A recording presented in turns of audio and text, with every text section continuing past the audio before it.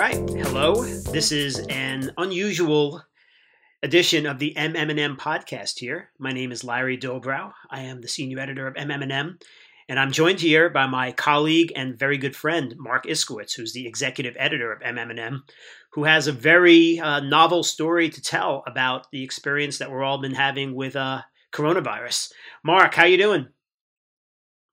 I'm great, Larry. Thanks, and it's so great to hear your voice. And I'm sorry that we don't get to appear in the studio as per usual, but this will have to suffice. Yeah, we should probably explain the places from which we're recording. I'm in the one quiet place of my house right now, which ironically enough is my older son's bedroom.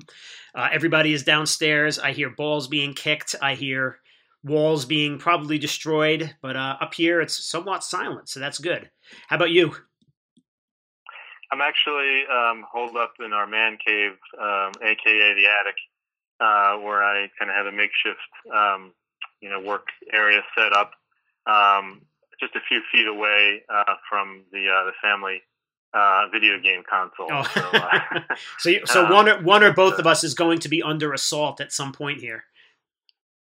Yeah, but the small ones are outside, I think, with my wife. So we should have a good half hour of uninterrupted time here. Okay, well let me not waste any more of your time here.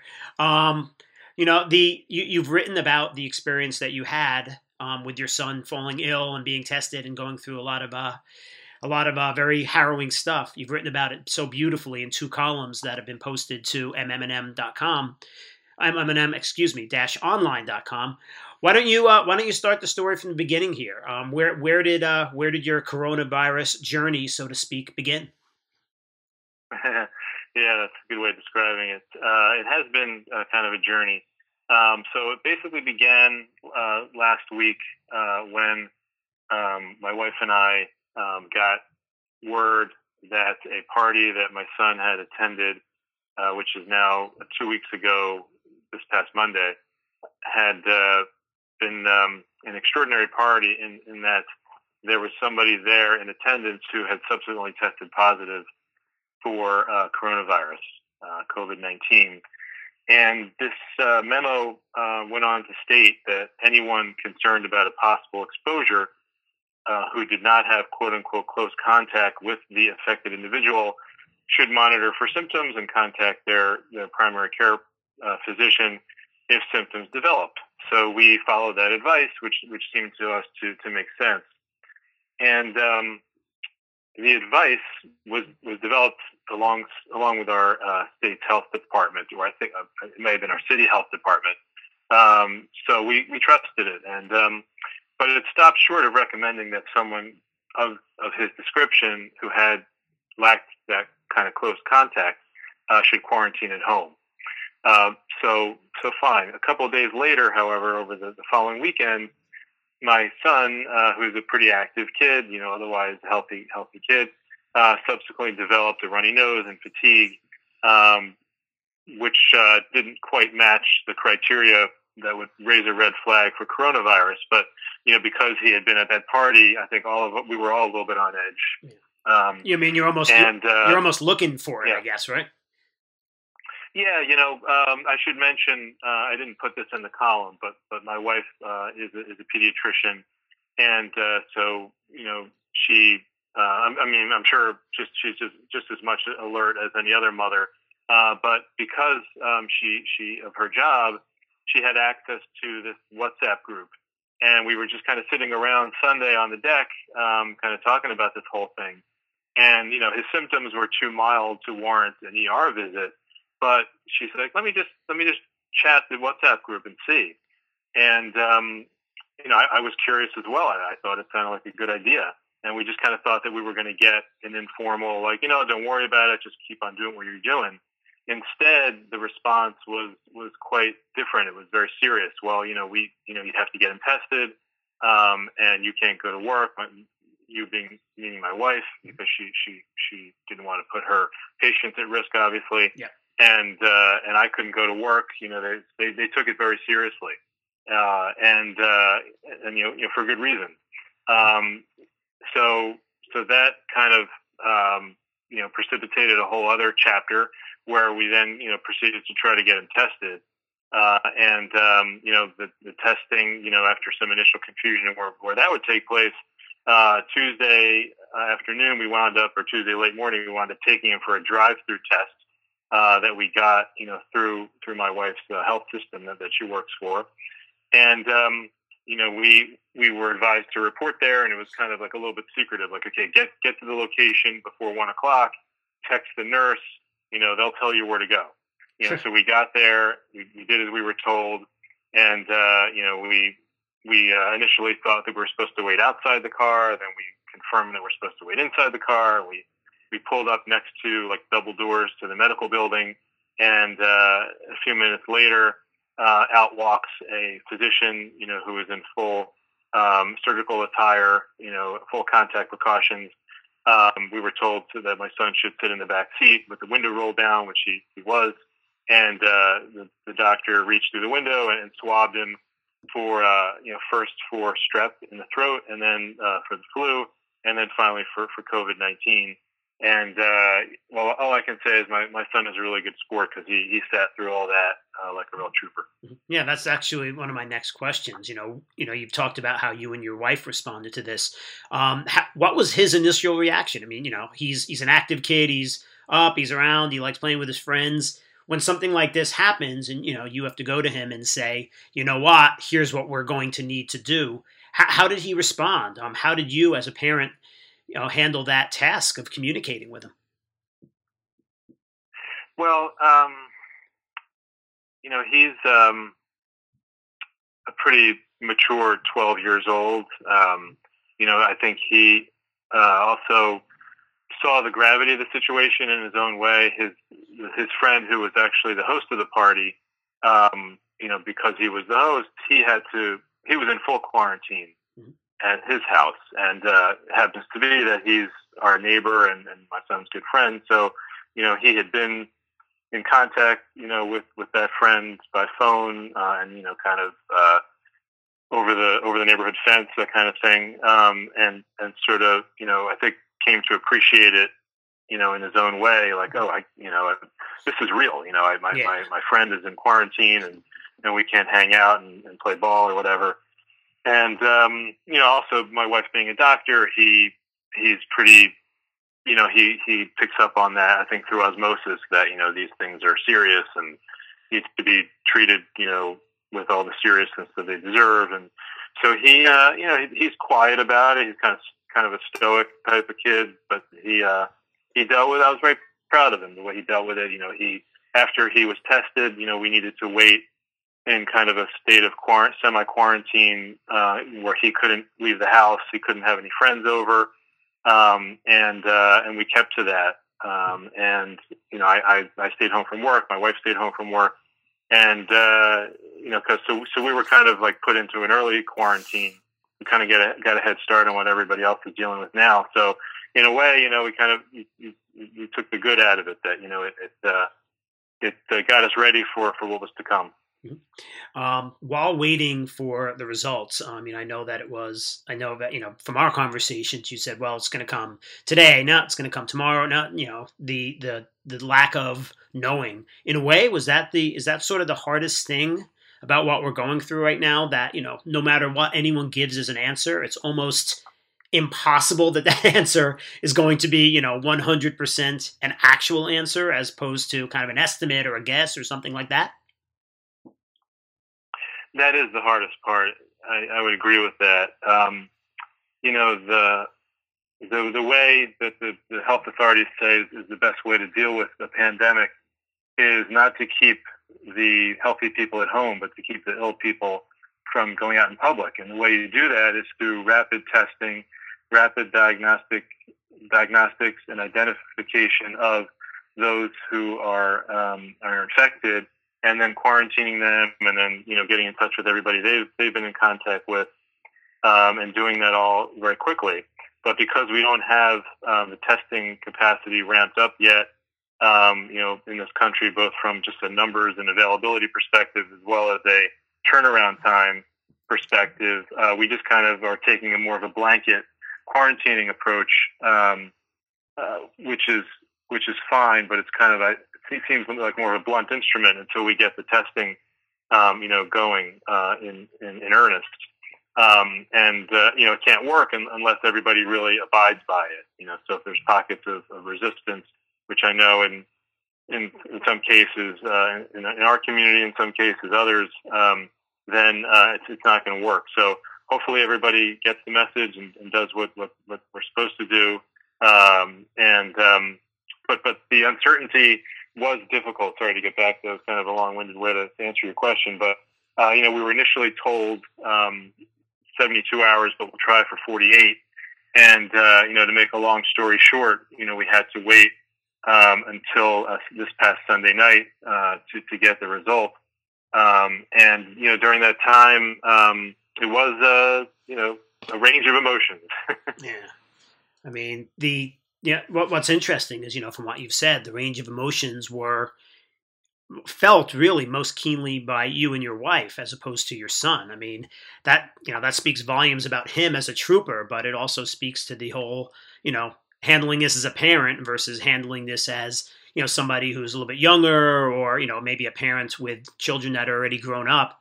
I mean, it's a very different set of emotions that go through your, emotions and thoughts that go through your head as a parent than as as somebody that is not a parent.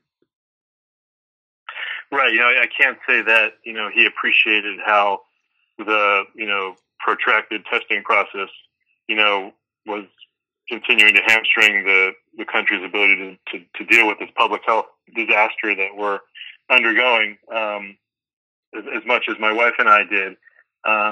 He just kind of probably, dealt with the immediate impact of it, which was that his life was impacted by not being able to go out of the house and socialize, with his friends, as he usually likes to do.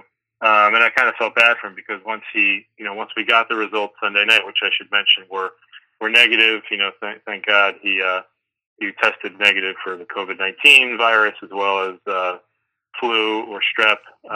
So it must have just been a simple cold that he had, last week.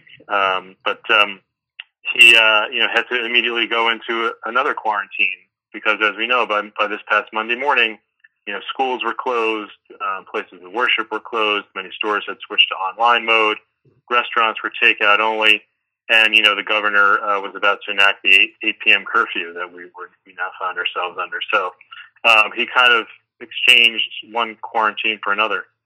Yeah, he lost that week that we had, and kind of wandered around blissfully unaware. Yeah, right. This is something you cover beautifully in the column of yours that went up today.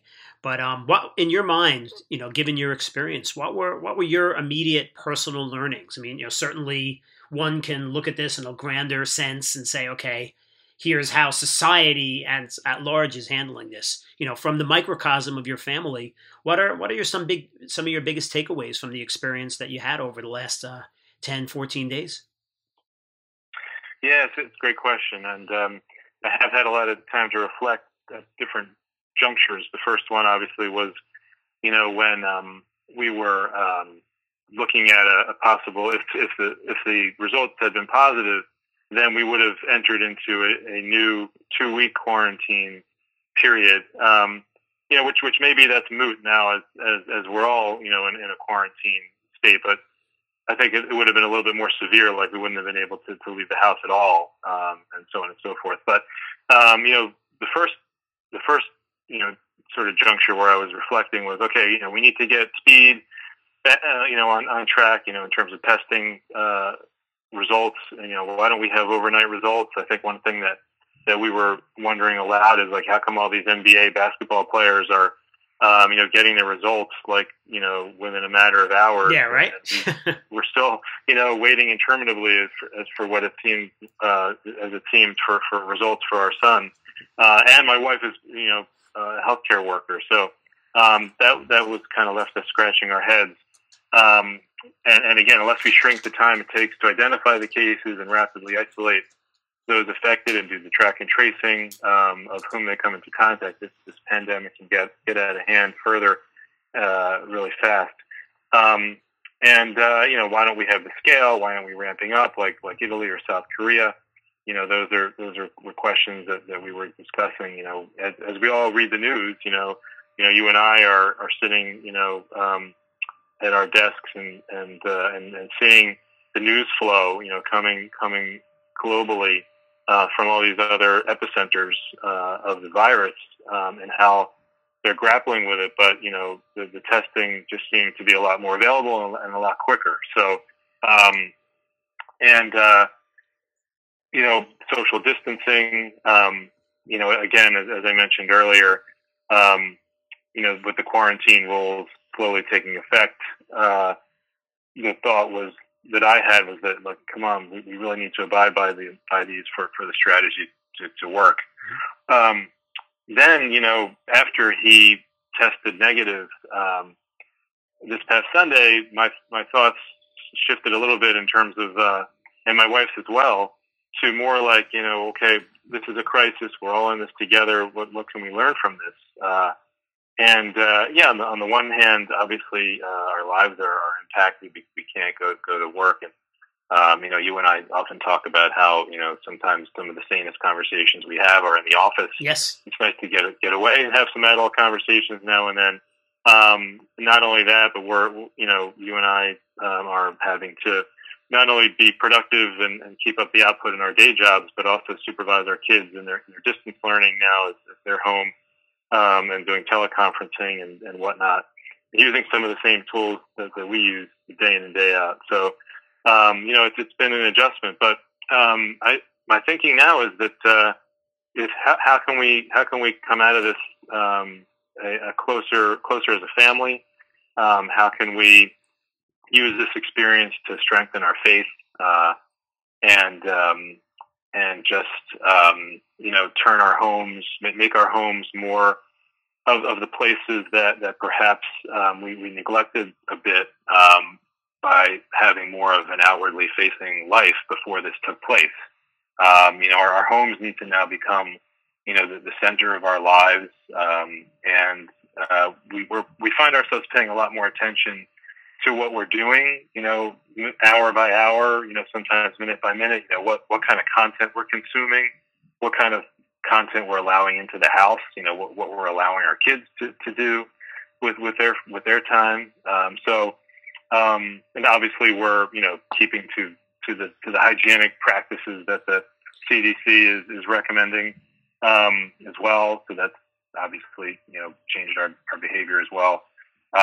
Making sure we keep closer tabs on our kids, and not that we didn't keep close tabs on them before. Yeah, but, right. They weren't wilding in the streets, Yeah,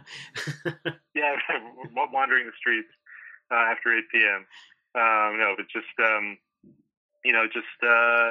and just being appreciative of our health, and hugging our kids, and not being afraid to communicate with them and talk to them, and not keep our feelings inside. Really try to share them, and a lot of people we're all going through a similar experience, and in order to maintain our mental health and outlook, we got to talk about this together, and we'll get through it.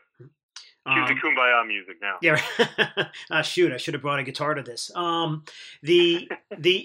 you said there about, communication and the importance of doing it, and the importance of doing it in a very overt way. I agree with you 100%. In your house, it was almost like, you almost had a crash course. I assume you had to explain to your other children what was going on and everything else. What are some tips that you'd give to other parents? I'm feeling that pretty much every household on the planet is going to be touched by this sooner or later.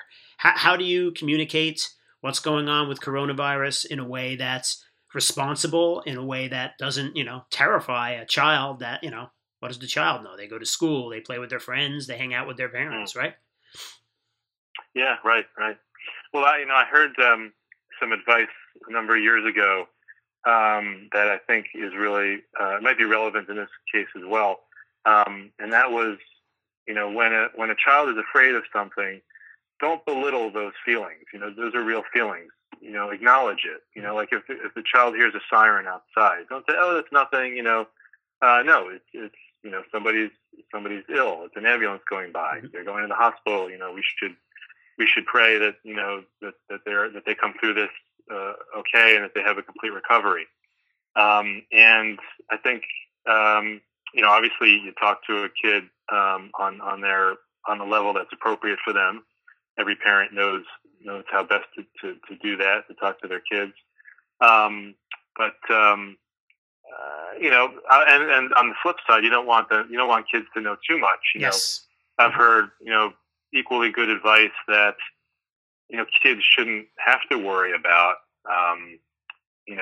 global crises and plummeting stock markets and crumbling economies, and they should their biggest fear should be, or their biggest doubt should be, what flavor of ice cream am I going to have for dessert. And so there's definitely a balance somewhere in there, and if there's any parent is able to find it, please let me know. But that's just kind of the delicate balance that we try to maintain. Obviously, one of us being in healthcare, they see the other side of it too, so they know that there's real people out there on the front lines, and we owe as I think President Obama tweeted, we owe our healthcare workers who are doing the work here, putting their lives at risk in some cases, a huge debt of gratitude for what they're doing, to help bring us out of this. And it's through their selfless dedication and training and everything else that we'll get through this. But I'll just end my response to that question with a letter that I received from someone who shared that he was a fellow dad in the Minneapolis region. And it was a wonderful letter, kind of expressing his thoughts and prayers for our family, and which I really appreciated. And he said in the letter that the coronavirus is a quote unquote surreal experience, but we're overcoming the fear with faith and wisdom. And I thought that was a nice way, a beautiful way to sum it up. And that's I would defer to this wonderful dad in Minneapolis who copied, by the way, his 4 kids, one of them who's in the National Guard, one of them who's in college, a couple of them are in high school, on the email, as saying, hey guys, we'll get through this, and keep your chin up. Here's a fellow dad who's sharing his experience, and so yeah. That note of graciousness is something which hopefully more people are going to sound. Personally, you go back and forth. There's concern. Certainly after you told us what was going on with your family, but there's also anger. The way this was almost denied by certain parties over the course of the last couple of months. We're at this point right now because actions were taken or actions weren't taken. Did you ever, at any point, did this feel any of that anger, or is it more just people consuming too much media like me? I think early on I had some suspicions that some of the reporting was a little bit aggressive, and I don't think I'm not one to feel like finger pointing is going to get us to where we need to be.